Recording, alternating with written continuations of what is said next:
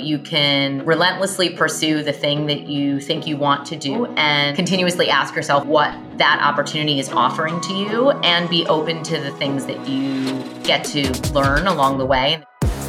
Because something may take you on a different path and maybe that's the right path also. I had to really confront some of the sort of darkest pieces of what drives us, which is really ego. What mattered most to me when I made that choice is becoming the best business person I could be. And I wanted to learn areas that I would not have the opportunity to learn if I had stayed at the NHL. And I had to understand that that came with some sacrifices, and I was okay with that. Welcome to In Search of Excellence, where we meet entrepreneurs, CEOs, entertainers, athletes, motivational speakers, and trailblazers of excellence with incredible stories from all walks of life. My name is Randall Kaplan. I'm a serial entrepreneur, venture capitalist, and the host of In Search of Excellence, which I started to motivate and inspire us to achieve excellence in all areas of our life. My guest today is Jessica Berman. Jessica is one of the most influential executives in professional sports. She's the commissioner of the National Women's Soccer League, where she completely reformed the leadership of women's soccer and has presided over its explosive growth during the last 18 months. Prior to this role, she served as the Deputy Commissioner, Executive Vice President of Business Affairs for the National Lacrosse League. When she took that job, she was the highest ranking woman in a men's professional sports league. And prior to that, she spent 13 years with the NHL, ultimately serving as its vice president and deputy general counsel. Jessica, it's a true pleasure to have you on my show. Welcome to In Search of Excellence. Thank you so much. It's great to be with you. I always start with our family. You grew up in a racially diverse part of Brooklyn to an Orthodox Jewish family. Your mom, Phyllis, went back to school after taking care of you when you were younger and got her PhD. She was and remains a psychologist. Your dad, Ted, who passed away a few years ago, was an entrepreneur who owned a bunch of golf gas stations in New York. Can you tell us about the influence your parents had on you and your future and what it was like coming from a Jewish background where you were the minority?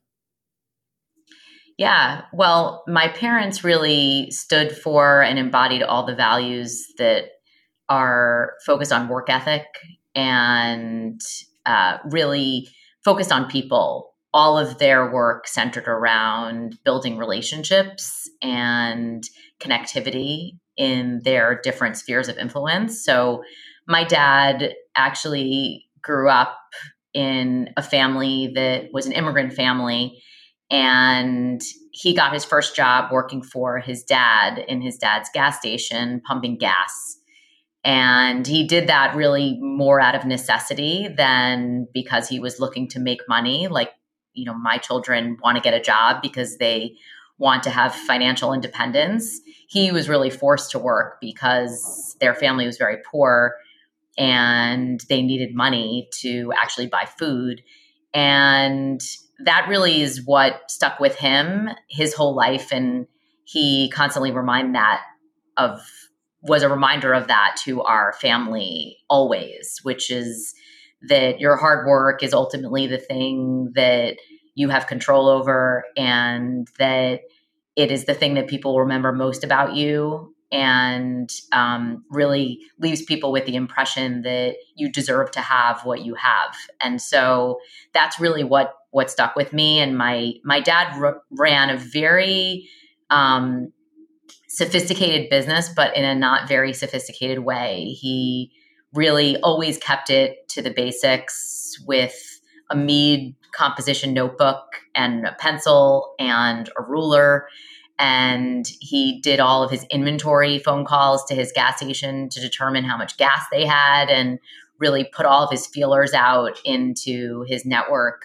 And it was a very sort of like grassroots operation. And I always appreciated that about him, even though we all tried to introduce technology to help make his business more effective and efficient. He genuinely believed that he didn't need that in order to run his business in a sophisticated way. And he actually was able to prove that he was able to do it, at least for his lifetime. I don't think it would have passed the test of intergenerational support and being able to have his children or my children be able to work in the business in the way that he ran it. But it kept him very fulfilled throughout his life. And he ultimately became a provider for our entire, both immediate and extended family. And my mom, she actually was a teacher before I was born. And that really drives her, actually, even still. But she decided when she got married to my dad, which was later in life, it was a second marriage, that she wanted to become a psychologist. And she approached my dad and said, I could either become a psychologist and get my PhD, or we could have a child. And my dad said, I don't want you to have to choose. You can do both. And she was 30 years old at the time, restarting her career in 1977, at a time when certainly the gender equity movement was far from cool or accepted. And my dad, who was very old school and traditional, didn't think twice about saying, well, I'll just lean in at home so that you can live your dreams. And they really embodied a wonderful relationship where they shared responsibilities in our home and allowed my mom to go back to school and ultimately have the career that she wanted to have, becoming a psychologist. Because you came from a mixed family, right? Your dad had kids from previous marriage, and your mom. Yeah. We were the Brady Bunch, except that my parents ended up having me. They called me the love child, for better or worse. It has its pros, it has its cons to be the love child in a mixed family like that. But we all grew up in the same home. Actually, the 5 kids. I grew up. My mom's was married a few times, 3 times, and I had 3 stepbrothers at one point. So I grew up for 10 years with a family of 5. And I now actually have 5 kids, 3 from a previous marriage. They're all in college right now. And then I have a 7-year-old and a 3-year-old. And it is a little bit of a balancing act, right? How you fit in with a bunch of other people. So I've lived it, and now my kids are living it too. It can be very challenging at times. Yeah. Yes. Yeah. When you were younger, you were focused on dance. You took dance lessons from age 6 through college. We're going to talk about the hockey experience when you were 16 in a couple of minutes. But before we do, will you tell us about Title IX, cheerleading, and your high school baseball team? And in search of excellence, what's your advice to those of us on how to deal with our own frustration, at least temporarily, to do something that we're passionate about?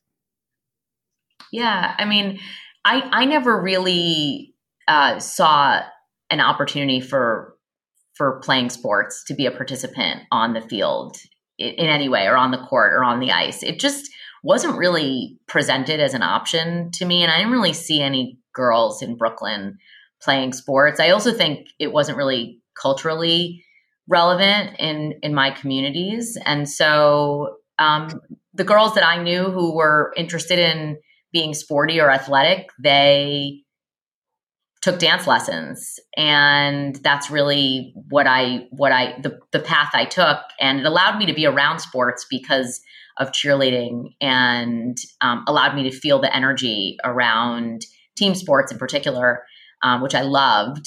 And I also, through that, got to know a lot of the coaches and the administrators around athletics. And once I started to sort of unlock my interest in working in sports, in the management or administrative side, I volunteered my time to work as a manager, as a student manager for the teams, which of course now is like a path that exists as a formal internship. But when I proposed that to the various coaches, and in particular the high school baseball team, he was like, sure, you can sit on the bench and keep stats instead of my assistant coach. Why not? And so I just tried to find odds and ends jobs to make the coaches' lives easier so that they would invite me to hang around and learn more about the business of what it meant to play sports in high school. And it gave me a great learning experience. So I just found ways to make myself useful and offer a value proposition when I knew time was limited for these coaches, and they were all teachers and needed an extra set of hands. So you wanted to play sports and there were no school basketball team growing up. I know you went to a Jewish day school, and then I think in high school you went to a public school, but the public school didn't have a girls basketball team or any They women's team? did. They did. I didn't really see myself there. I I had no idea what it would possibly, what would be the path to me being on a team. It was never something that seemed natural to me or accessible to me.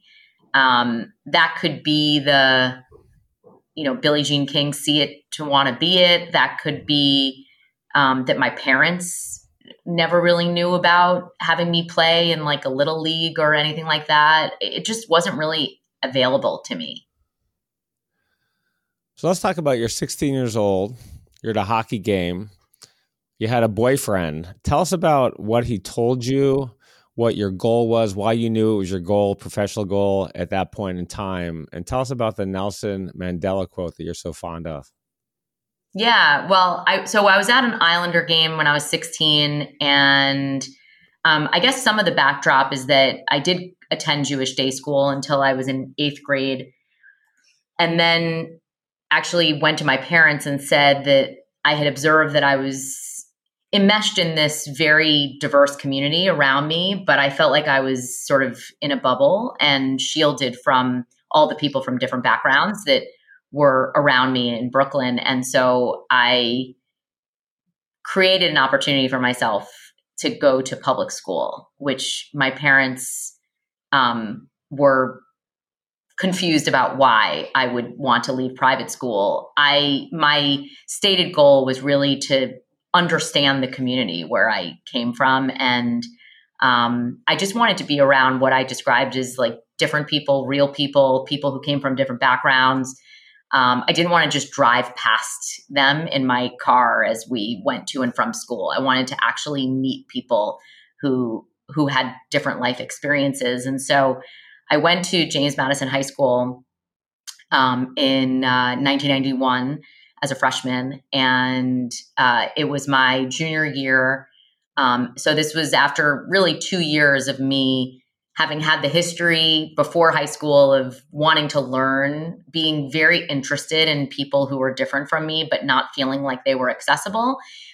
And then being in a school where I was very much the minority. It was the opposite of being in private school. And I was always interested in understanding ways to combat social challenges and racism in particular. I was always very interested in trying to understand the experience of the Black community. My neighborhood was very much in bed within the Black community. And a lot of my friends in high school were part of the Black community. And I spent a lot of time in their homes and trying to understand what their life experience was like, and really trying to understand, although I don't know that anybody called it then privilege, but really trying to understand what privilege meant. And as a result, when I was at this Islander game when I was 16, and I was just happened to be sitting next to these two people and was just engrossed with this vision of the way that sport had the power to unite everybody in this arena. 20,000 people were cheering and screaming for the same thing, everyone wearing their blue and orange jerseys, but also coming from very different backgrounds. But in that moment when the Islanders scored and I saw these two people embrace, I had an epiphany moment that really changed the course of my life, and decided that I wanted to work in this industry that I felt really, truly had the power to change the world. And my accuracy check, my fact check is that, yeah, I did have a boyfriend in high school, and he has since validated that my memory serves me right, that I told him when I was in high school that I wanted to one day I had the aspiration of being a commissioner of a professional sports league, which of course seemed like a crazy goal, and fortunate that made a lot of the right choices, but also got very lucky along the way to end up in the situation that actually manifested my life dream. And can you share with us the Nelson Mandela quote? sport has the power to change the world. It actually goes on to say it has the power to unite communities.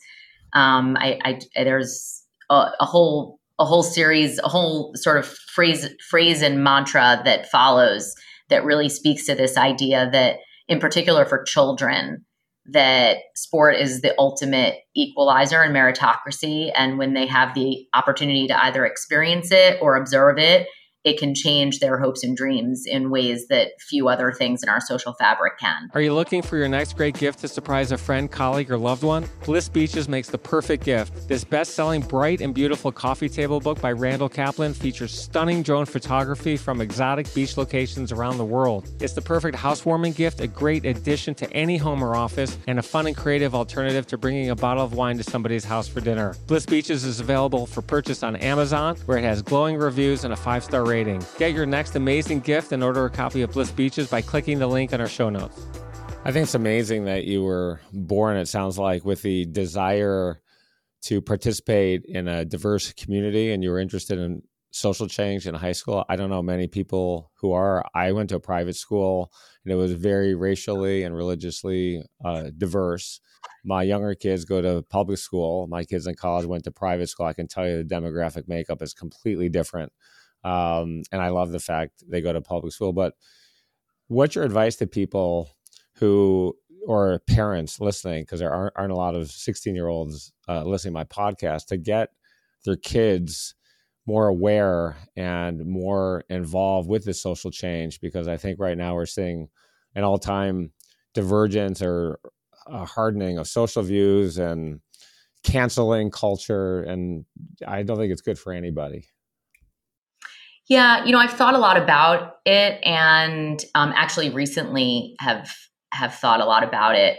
I think a lot of what opened my eyes to this, yes, it was definitely that I grew up in bed within this very diverse community, but it was also my Jewish education, which might seem counterintuitive because it was a private school, but in my Jewish day school, we were taught that every human has basic human rights and deserves an opportunity to be successful in life, should be treated with respect and dignity, that no matter the person's background, no matter the color of their skin, no matter the socioeconomic status, no matter their religion, no matter their sexual orientation, no matter their gender, that it's our responsibility. And this was taught to me as someone who, as part of our Jewish identity, that it was my responsibility to look out for other marginalized communities. This is part of what is embedded within our traditions and culture.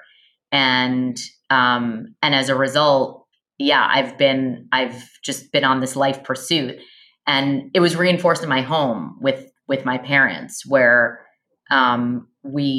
it's part of our culture to retell stories of the past and understand historical oppression and recognize that history repeats itself and that it's our responsibility to change the future if we don't like the result, and to make sure people understand what has happened in the past and why, so that we don't make the same mistakes again. One of the main goals of my podcast is to inspire, motivate people to achieve their dreams, no matter how small the odds of success are. You're 16 years old. You want to be a commissioner of a sports league. I mean, it's hard to make a professional sports team, but I don't know how many commissioners there are, but if I do the math in my head, I think it's less than 10. So what's your advice to everybody out there? I know so many people want to be a head coach of a professional football team, soccer team, hockey team. They're dying to get a job, an internship at these professional teams. What's your advice to all the people out there who say, gosh, am I ever going to be able to get one of 10 jobs or even 100 jobs, or a job at Goldman Sachs or Citadel, for example, where they had, if you can get this, 29,000 applications for summer internships? Wow. Yeah, I think it's twofold. I think it's to be focused on the things that you really care about and want to do, and be unrelenting in your pursuit of those things, but also be open along the way to other things that might interest you, and recognize that there's probably a lot of ways to quench your thirst for whatever you thought you would achieve. And yeah, like this was like square peg, square hole. I identified this as my goal and I achieved this goal. But I think I could also say with certainty that I would have been happy in my life and felt fulfilled with the variety of other things that I've accomplished and experienced and would have experienced had this opportunity not happened. So I think both can be true. You can relentlessly pursue the thing that you think you want to do and continuously ask yourself what that opportunity is offering to you, and be open to the things that you get to learn along the way and the people you meet, because something may take you on a different path and maybe that's the right path also. Let's talk about college. We'll switch gears. After high school, you went to Brandeis for a year. Then you transferred to the greatest school on earth, University of Michigan, where you majored in sports. Pardon me? Go Blue. I said go Blue. Go Blue. National champions this year. Greatest. So great. I was on campus 1997 when we won the national championship that year. But this is just an amazing, amazing year. Sorry we lost the coach, but we'll go out on a high note. This is going to live for quite a long time. So go Blue. Yeah. So you transferred to Michigan, majored in sports management. I believe most of the reason was because your cousin Eve Rodsky was there, and shout out to Eve for introducing us and making this happen. So I appreciate you so much. Can you tell us what you did with our hockey, football, and baseball teams, and what's your advice to us where there isn't a clear path to get the kind of experiences we want and need to pursue that we're passionate about in our future? Yeah. So with each of those teams, it was not all that different from what I did when I was in high school, in that I found a way to make myself useful to the sports department and the coaches and the administrative staff, knowing that they had lots of responsibilities. And in particular at Michigan, I was actually there in the late 90s as well. And it was really on the precipice of becoming a real business. And they actually didn't have formal internships. There was no stated path to go and be the manager of the Michigan hockey team or the manager of the baseball team or the football team. And I found jobs to do that would help the coach and the administrative staff. So I wrote press releases and I prepared athletes for interviews and I kept stats during the game and prepared the media notes that would be distributed after the game so that the press would write articles about the players. I worked in, it was a form of PR for the teams, and used it as a way to really learn more about the business and to get work experience in the industry. So you walked into the athletic department office, which today there's a statue of, I think, Bo Schembechler right outside. And you just walk in and you say, "Hey, I'm Jessica. I want to intern for one of the teams." I think today they'd probably laugh at you. It sort of doesn't work that way. So how important is it to basically be able to cold call, walk into, it could be a major university sports team and just say, "Hey, can I have a job?" And just showing up at someone's door. And then how do you add value once you do that right out of the gate to get that opportunity when there's 500 or 10,000 people who want that job? Yeah, well, I often think about whether my life would be different if I was growing up in today's environment, because part of how I distinguish myself is actually by showing up and by making my interest be known and going the extra mile in terms of my work ethic so that people wanted to have me around. I worry actually in today's world about the screening mechanism that wouldn't let someone like me probably even get through initial screening. I did well enough in school, but I certainly wasn't A+ student and the person who would stand out on paper necessarily. I was the person who was always willing to outwork everyone and was super diligent and left my colleagues knowing that they could count on me to get the job done, which is hard to communicate on paper. So I've actually said to, for example, my former law firm, when I've screened candidates who are all from Harvard Law School or Yale Law School or Penn, which are great schools and I'm sure very deserving, but like I've actually said to them, like, where is the me? This is the person who went to like a really good school, but not the best school, and did well enough in school, but maybe wasn't a straight A+ student, because I don't know that whether those people are able to break through today. It's so much more competitive and everything is so much more formalized. I think it's really hard to be a teenager or in your 20s these days. I am lucky that I grew up in a time where the things that I'm good at allowed me to stand out. And I often wonder if life would be different if I were growing up today. But that's sort of a side note, more of a just referendum on the state of the world being so difficult and so challenging for kids. The pressure is just so high. I think that's a great place. And I want to ask a couple of other questions about that. It is definitely a different time. When you and I grew up, there was no Google, no email. You couldn't just jot off a note to someone. You could mail it, or like you did, you could walk in and you could drop it off. But it is different.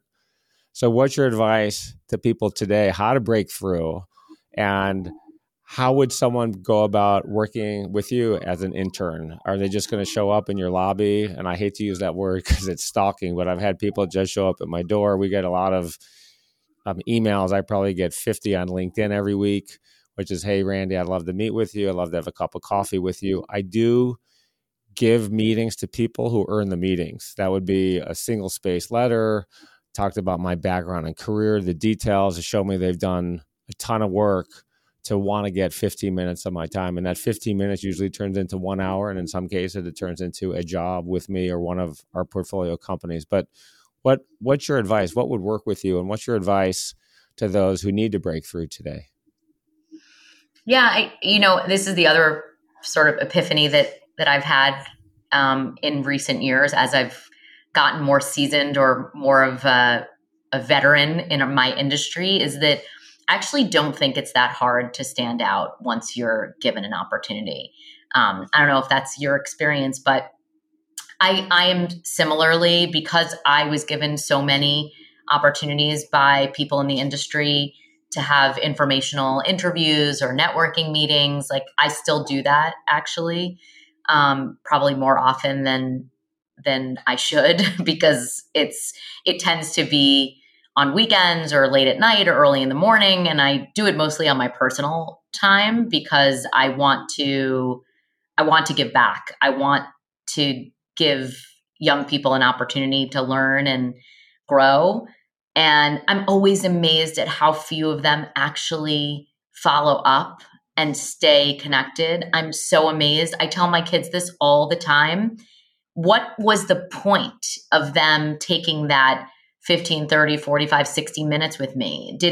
Maybe it made them feel good and gave them confidence to do whatever it is they're doing next. But I find it so strange that if you spend that amount of time with someone who's in a position of authority in an industry that you're interested in, that you wouldn't then take the next step to at least stay in touch. And I would say, if I had to do the ballpark, less than 10% of the people that I do informational interviews or conversations with actually turn it into something that is not transactional.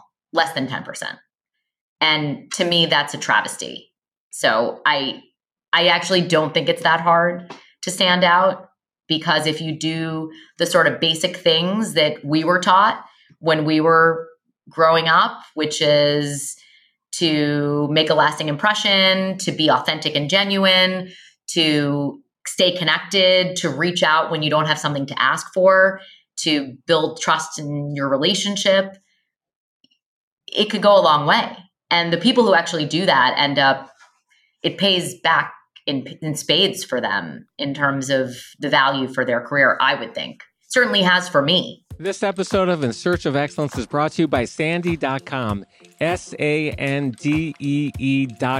We're a Yelp for beaches and have created the world's most comprehensive beach resource by cataloging more than 100 categories of information for every beach in the world, more than 100,000 beaches in 212 countries. Sandy.com provides beachgoers around the world with detailed, comprehensive, and easy-to-use information to help them plan their perfect beach getaway at home and abroad, and to make sure you're never disappointed by a beach visit again. Plan the perfect beach trip today by visiting sandy.com. That's www.sandee.com. The link is in our show notes. Stay sandy, my friends. We have a summer internship program here. It's a 12-week program, 8 to 6. Do not show up 1 minute later. We're going to have a gnarly meeting. Don't pack up at 5:59. We got 1,750 job applications this summer, and we hire 36 every summer. And it's amazing. Some of the kids at the lesser ranked schools run laps around the kids from Harvard, and I hate to even say it, Michigan, because I do favor Michigan students. So if you're going to Michigan, send us, contact us. But this year we hired a guy named Matt Hickerson who went to Biola, and I'm going to guess you've never heard of Biola. I have not either. It's a small religious school about 90 minutes from Los Angeles, and he shows up to tie in a suit and tie his first day. We send a very detailed memo about what to do when you show up your first day. We give them reading. And by the way, I call on people. I tell them 10 hours of work before you show up. And, there's a memo. I'm going to call on you. And first impression, you better know the answer to some of these simple questions. 90% don't. They're embarrassed. And I say, why not? And the room goes silent, like, where am I? What did I do this summer? But Matt continued to distinguish himself, showed up at 6:30 in the morning, left at 9 o'clock. And he was gunning, I think, as most people were, for my mentorship for life. And we have so many interns. It's sort of like a bell curve, Jessica. We've got a third who are there, who just go through the motion. We've got another third, and they want to put my firm on the resume. We got another third who, they do okay. And then we got a top third who just kill it. And of the top third, this is where the margin gets so thin, right? And this is what you're saying. It's the 2% or 1% that just go off on a different path, and they set themselves up for tremendous success in their future. I'm writing a book on this right now, Extreme Preparation it's called, and we'll talk about this a little later in the show. But people say it's hard to do that. No, it's simple to do that. It takes a few hours. And it just boggles my mind why people don't follow up, don't do things differently, listen to people and say, nobody does that. I mean, I get that all the time from my own kids, follow up. How about FedExing a thank you note to someone after a Zoom call? You'll be the only one who's ever done that your entire career. That person will remember you forever. And if there's 1,000 people applying for that job, you're now top 5, if not number 1, because nobody does it. But this stuff is so easy to do. It's very true. It's really not that hard to distinguish yourself. So yeah, I agree. After college, you went to Fordham Law School where you interned for the National Football League. When you graduated, you got a job at Proskauer Rose, one of the best firms in New York City, specializing in labor and employment law, where you worked with the National Hockey League, which is one of its clients. Why did you go to law school? Was a law degree or graduate degree necessary to where you get to where you wanted to go?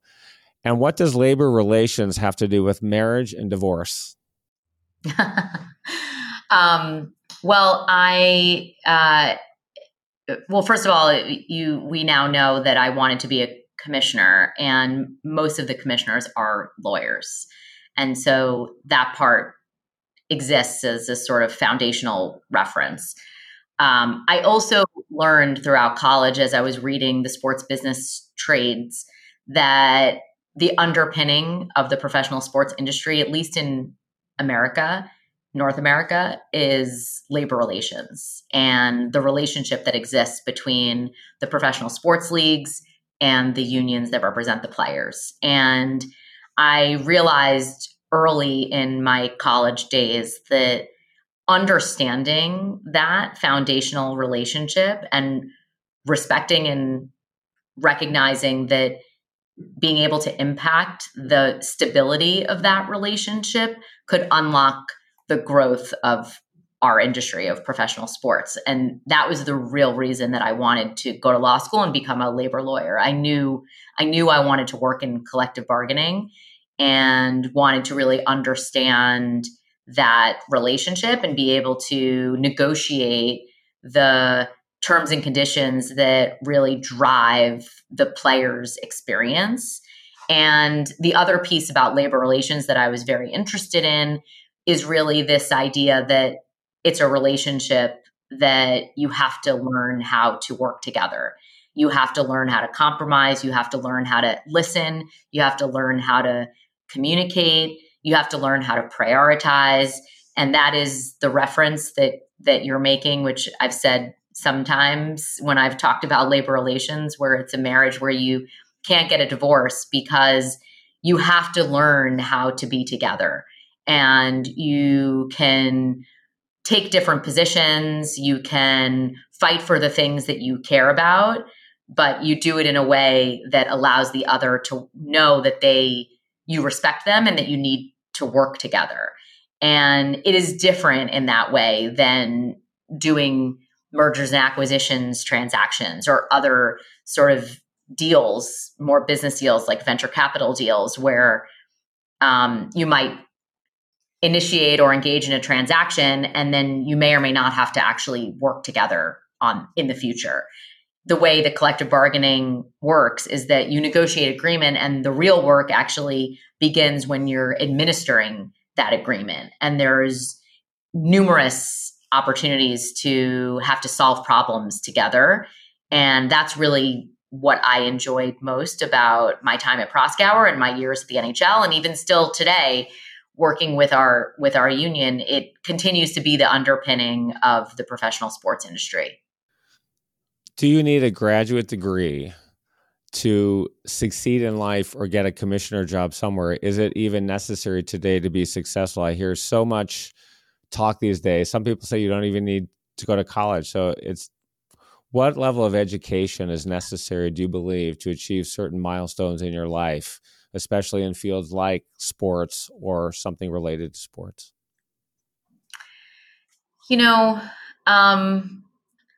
I'd like to believe there are many paths to get to whatever the intended result is. It's hard for me to imagine being in my role without having my training, but that's because we all look at things through our own lens.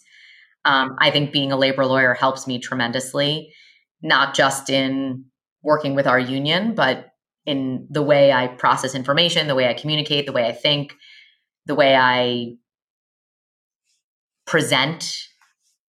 I think all of that is in large part driven by my legal background. But there are plenty of people who are leaders who do an incredible job who are not lawyers, and not all of the commissioners are lawyers, and most of them are, but not all of them.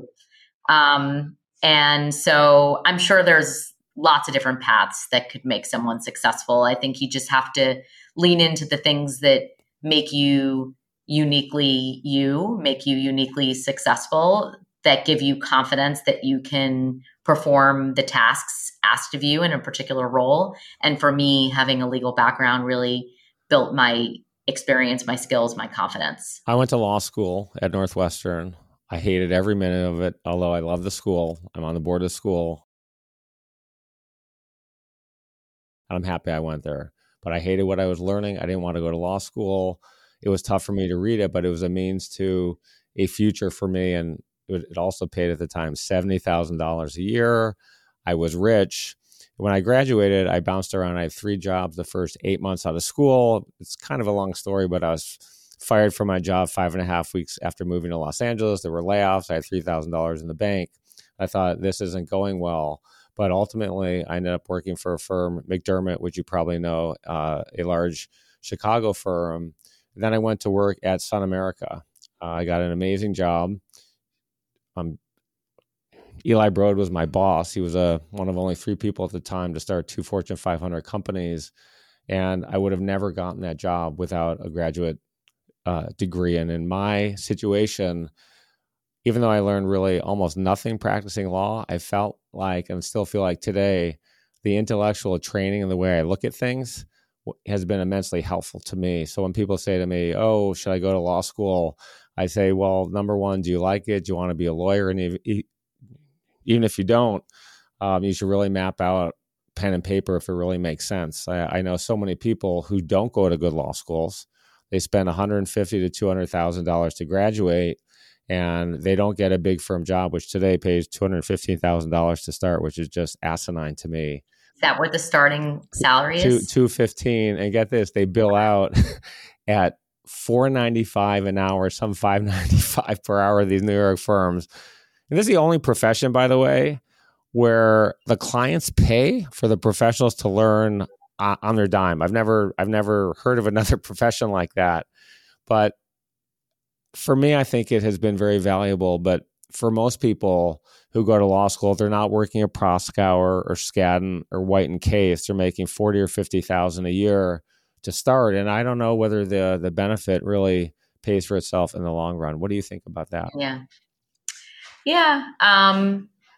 The idea of living with the debt that comes with law school is definitely something to balance and weigh. So, for me, law school itself was very humbling. It was good for me in that way. It was really one of the first times in my academic life where I was really challenged, and I had to actually really study, and I couldn't do all my extracurricular activities and the million things that I normally do. And I had to really focus on studying and getting good grades, knowing that my 1L year in law school was going to dictate where I was able to ultimately work after law school. And I really wanted to work at Proskauer, so I had to get good grades. And so it was very humbling for me. It forced me to focus and become a good reader, which I really wasn't a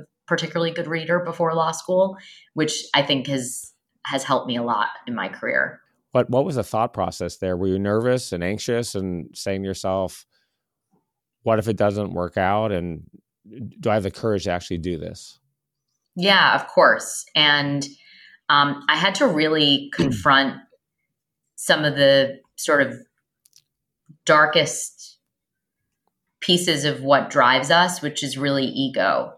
And why does it feel good for me to work at the NHL? It's a cocktail conversation. It very much gives you that external validation that what you're doing matters and what you're doing is cool, and you like to see it on SportsCenter, and you like that it's on the front page of the New York Times, and it makes you feel important. And I had to, first of all, acknowledge that. And I think that's a very important thing to acknowledge when you work for a high profile company, a high profile brand. It's okay to say that you enjoy that.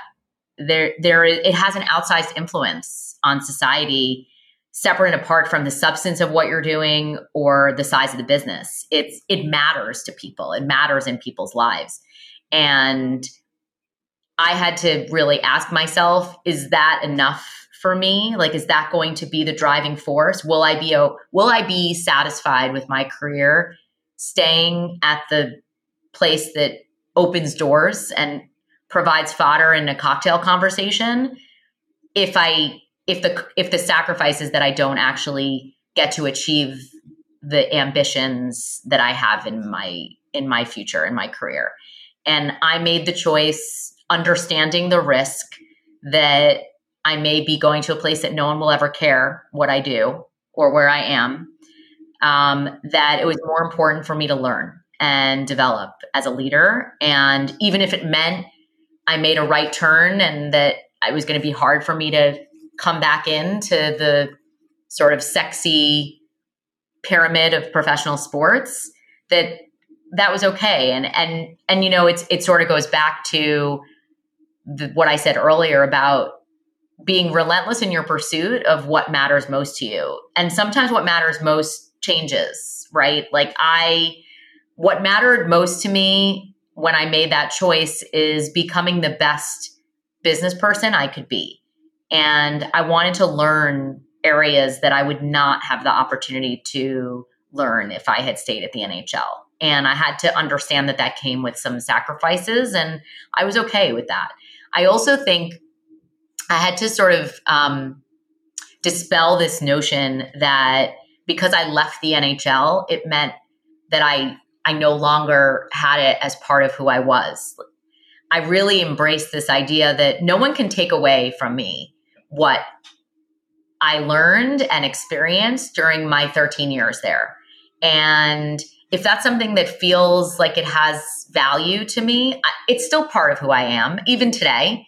And that leaving doesn't mean you've left it behind. You can take it with you, and you can take the things with you that continue to provide value and maintain those relationships, which I've done, and realize that that will keep opening doors for you throughout your career in ways that you can't even imagine. Thanks for listening to part one of my amazing conversation with Jessica Berman, the Commissioner of Women's Major League Soccer. Be sure to tune in next week to part two of my awesome conversation with Jessica.